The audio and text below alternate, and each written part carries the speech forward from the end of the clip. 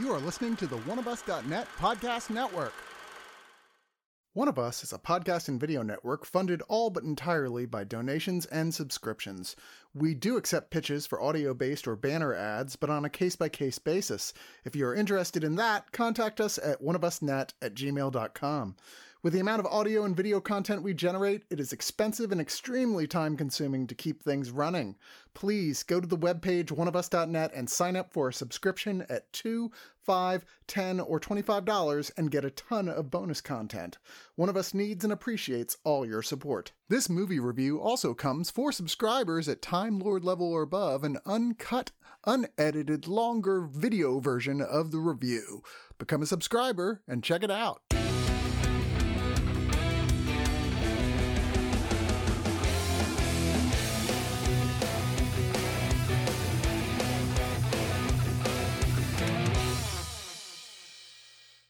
Welcome back, everyone, to another Screener Squad review. Today, we're reviewing The White Lotus, written and directed by the great Mike White of Enlightened and Chuck and Buck. He wrote School of Rock. I love Mike White. And the new show on HBO, it stars a fantastic cast, actually. Everyone from Murray Bartlett, from Jennifer Coolidge, Alexandra Daddario, Jake Lacey, Sydney Sweeney, Steve Zahn. A ton of awesome people. And Molly Shannon, too, pops in a few episodes. And The White Lotus is about a very fancy resort in Hawaii where basically a bunch of white people go that just to have a vacation, and they all suck. So, like America, it's great. And with me today, my name is Wright, of course. I am joined by a couple of white people as well. I have Chad. I'm probably the whitest one on this podcast right now. I'm from Wisconsin, so. And Elliot. I'm so white I enjoy IPAs. Oh, he beats me. That's way too white for this. Good Lord. All right. Well, so The White Lotus, it's about a lot of different people. There's a family who is Steve Zahn and Connie Britton, actually, are the husband and wife of a couple of kids, Sydney Sweeney and also Fred Heckinger, and their Sydney Sweeney's friend, Brittany O'Grady, as Paula. They're all joined, are going to the White Lotus for a vacation. And there is also the newlyweds, Alexandra Daddario and Jake Lacey, and Jennifer Coolidge, who's there, who's actually trying to do something with her mother's ashes. And Murray Bartlett, who plays Armand, the manager of the hotel, is this just secretly seething guy who really hates the guests, and things start to just kind of basically crumble all around them. Everyone is kind of shitty to each other, to other people, and it just unravels all these different webs these threads where it becomes, I would say, a fantastic, hilarious, and dark show. And I will say right off the bat, I kind of loved it. But what did you guys think? Chad, what did you think about The White Lotus? First episodes are always tricky because they're never great, especially with something new. And that first episode, I'm like, but after, I felt like it cascaded after that, and it just gets better and better and better, and you start to love the characters a bit more. And it's a short investment, too. It's only 6 episodes. So it's, once you get over that first episode, and not that the first episode's bad, I'm just always very wary. It's like you're trying to balance out, like, the tone is, it's not for everyone. I would think. It's not like let's watch a fun little show, a cute comedy about something. No, this is extremely biting. And again, very, very dark. So if you're not, like, ready for tossing salads and pooping in suitcases, then, I don't know what to tell you here. But Elliot, what did you think? Yeah, I mean, I pretty much completely agree with both of you. Go back and watch even the great first episodes of great TV shows, and most of them are still shaky in a lot of aspects and trying to find their feet. And I agree. I think the first scene really hooked me for this show, which is, I guess I won't even say too much, but the first season of the show really did hook me and really sets the whole tone for the rest of the show.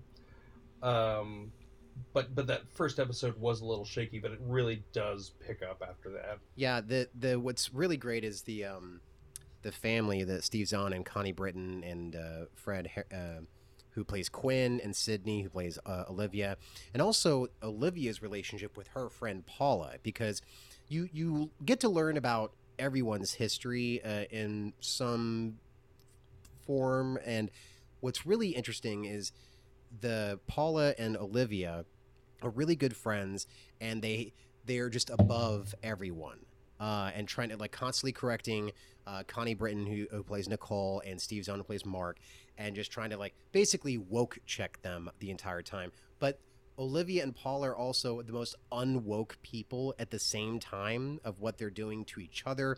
How Olivia is trying to manipulate Paula the entire time and trying to take away her romantic interest throughout the show.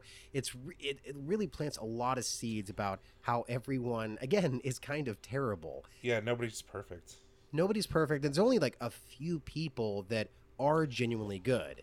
The woman that you never see the rest of the episodes from the very first episode. I don't think this is really shocking or like spoiling anything because she's not in the rest of the show, but it definitely awakens Murray Bartlett's like basically his morality. Mm-hmm. And of him just being fed up, because at first he's just kind of a company man, but he has this new employee who he's kind of treating like shit a little bit. He's just as vain as all the people that are there. He comments on her polo shirt, like, is that mustard? Like, what is that? And you start to find out she's actually pregnant, and then she ends up having a baby at the end of the first episode, and it kind of, shakes him to his core of like understand like, holy shit, I was trying to do my job and I didn't even know that she was pregnant, and what the fuck is wrong with me? And it's really interesting to see him go through his own transformation throughout the show, of him slowly just unraveling, where I don't think this is really spoiling anything either, but you find out he is sober, and then things go out of whack for him. And it connects all these different, again, threads together of how everyone's like kind of affecting each other, because he has a very contentious relationship with one of the guests, the newlyweds, Jake Lacey and Alexandra Daddario, where Jake Lacey is basically the son of a bitch that if you were working retail or hospitality, he is literally the last person you would ever want to greet. His name, and I thought this from the very beginning, only because I hate my name, I'm self-loathing, he is a Chad. He is a literal Chad. Every 80s movie douchebag bad guy that takes your girlfriend, but then at the end of it, you ended up getting her back, whatever, that is a Chad. His name's not Shane, it is Chad. He's the worst. He is, a lot of these people are archetypes or stereotypes, twisted in a lot of ways, but he really is just molded from that, like, only child, first son of a, extremely wealthy family who, and that contrast is really highlighted with his new wife, who is, maybe not poor, but, no more than upper middle class. Right. Let's just say living within her means, probably. Right. This is the greatest vacation that she's ever been on. And for him, it's like he probably did this 13 times before he was 13. Right. And her big thing is, like, she's smart and educated, but, like, the entire time her new husband is just commenting on her looks. And it's, like, really breeding her for that. And I've grown up with these people. Not that rich, but, like, upper middle class rich. And right. They're so entitled, and it was so spot on, like that. Especially when Molly Shannon's character comes in, it's the groom's mother, and like from that point on, like the mother was in control of everything, and like even when she comes, you can see he's more like sedated and just like agrees with everything she says because that's his meal ticket, and. Right. Rachel's whole thing is like, well, I don't want a meal ticket. I want to fend for myself. And I love her character. Like, she's one of my favorite characters in this whole thing. Her character and her transfer, like you're talking about, Chad, is that she doesn't want to be this trophy wife, where she's having this slow realization because of just little things that Shane is doing throughout the show. His biggest deal is that they had the honeymoon suite, but they didn't get it. And so he pulls a full Karen on Armand and is just constantly testing Murray Bartlett's character. And it's hysterical just to see Murray Bartlett's like reaction to these things and just like kind of taking it. And then after Jake Lacy leaves, he's like, son of a bitch, and just like wants to kill him, and is going in and is starting to become vindictive on doing certain things just to try to give Jake Lacy the worst experience ever, but doing it in a very sly way. It's like, oh, I had no idea that was going to happen. Like, there is a hilarious scene where Jake Lacy wants to, kind of remedy the situation. They're again, Alexander Daddario and Jake Lacy, Shane, and Rachel are having this kind of contentious argument about, like, I don't know what you should just be happy being my trophy wife. And what, you're rich, you don't have to work, you don't have to fend for yourself, just do whatever you need to do, and we have money now, it's totally fine. And she's like, I want this to be romantic. And so he finally figures out a way to be romantic, and it is a dumpster fire of a situation when he asks Armand's advice of what to do, and he's like, I got the perfect thing for you. And it involves Jennifer Coolidge. And let's talk about her real quick, because I think we were kind of going on about her before we started recording. Geeking out a bit. Jennifer Coolidge is a national treasure. I know most people remember her being Stifler's mom, but the real people remember her from Best in Show, Legally Blonde. What else is there? Like, just anything else she's in, she is hysterical and great. Even in bad movies, like, she's great. She's just... Yeah. And here she's very wealthy too, but she is extremely depressed. She's mentally unstable, let's say, because she is carrying her mother's ashes, and she thinks that the best thing to do is to throw her mother's ashes in the ocean. And she is, again, a little unhinged, but just little things that she does is absolutely hysterical, of just her reactions, of how she speaks to someone. It's very soft. It's just like, yeah, yes. I love her to death in the show. Anytime she was on camera, I was like, please, more of you. I could just watch a show all about you. You're too funny. But then it hurts so much, because because we established earlier, like, everybody's bad in their own way. Mm-hmm. And it's not disappointing the way she ends up, but it hurts to watch this show a little bit. That's the thing, what I think is in a lot of ways genius about the show, because we're hinting at this, and we don't want to spoil what ends up happening at the end of the show, but let's just say, and there is an article out there right now that Mike White was being interviewed about the divisive ending of the sixth episode. And he said himself, like, yeah, it was divisive for me too. I mean, you would think that you would want to see, bad people get their comeuppance and good people, save the day and, blah, blah, blah. But that's not how real life works out sometimes. And sometimes it's easier to do the easy thing.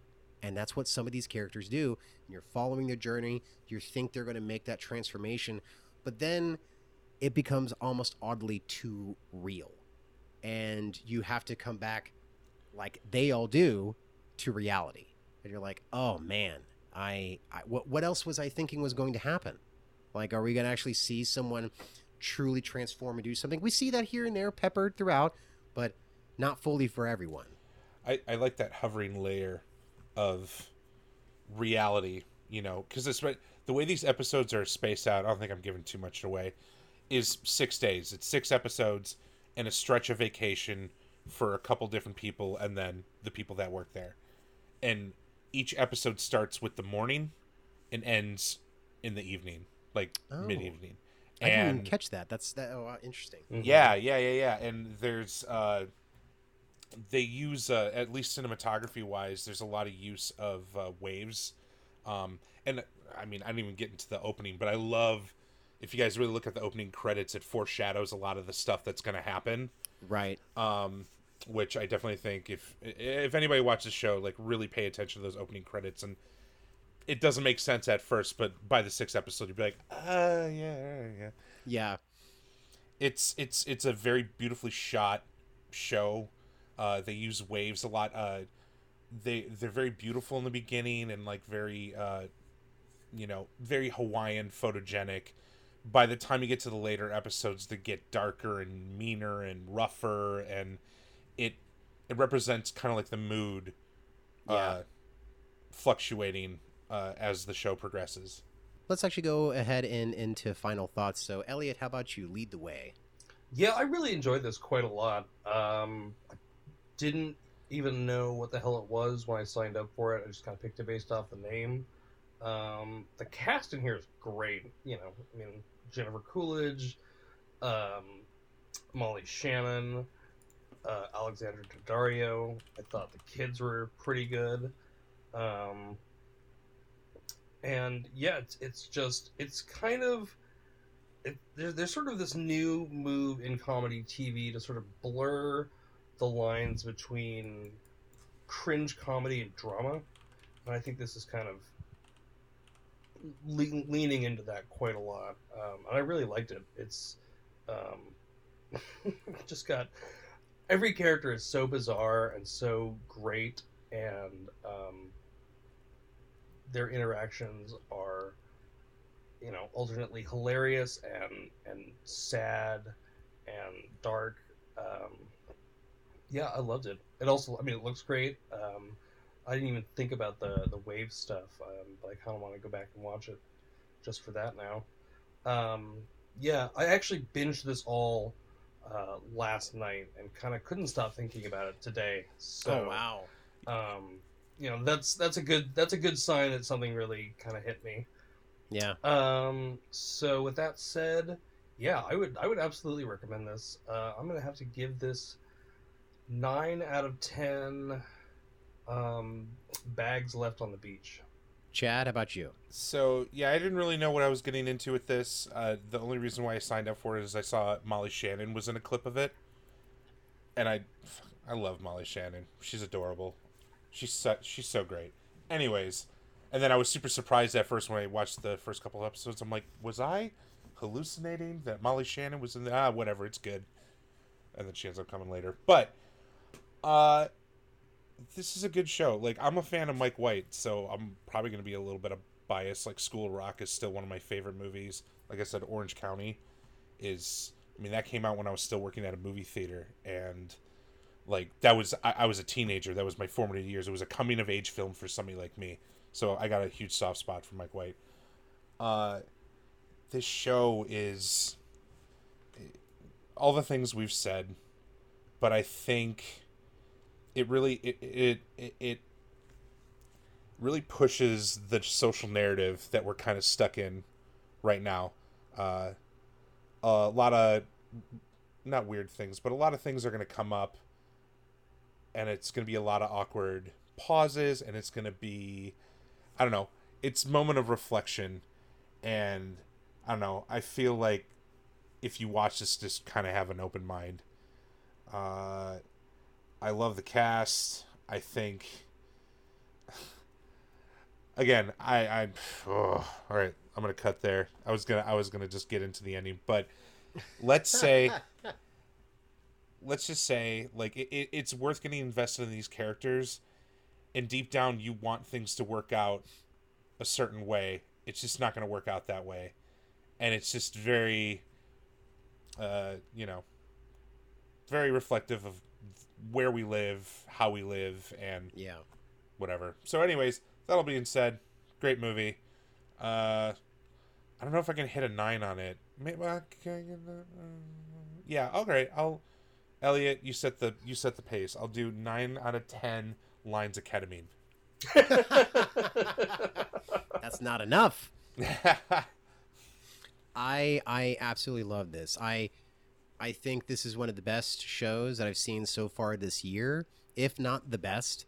I think what grabbed me initially definitely was the cast, and then I saw Mike White's name, and I was like, holy shit, he gets to write and direct all 6 episodes. Sign me up. I know this is going to be funny. It's going to be dark. It's going to be very biting. I loved absolutely every single minute of this. The writing is so sharp. The directing is fantastic. It looks great, like you guys are saying.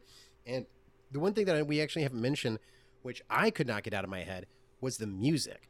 The soundtrack and the music in the show is really interesting. And even like the opening title track is really weird. And I almost want to just read like about that and how it was made, because it definitely seems like there's some different instruments that was used to make some of the noises.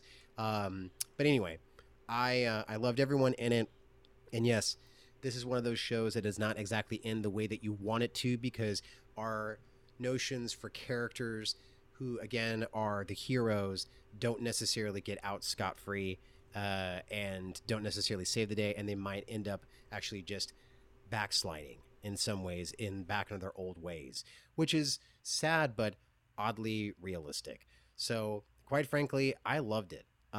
This hits all the right notes for me, and I'm giving it a 10 out of 10 tossed salads. Because, woof, I haven't seen that before in an HBO show, and a couple other things too. I was like, oh my gosh, that's happening. I've seen better. Like HBO, I know you're like the edgy, pay service, but come on, man. Like I've seen dudes toss each other salads before. Like, I don't know. I'm just saying, give it a little bit more effort.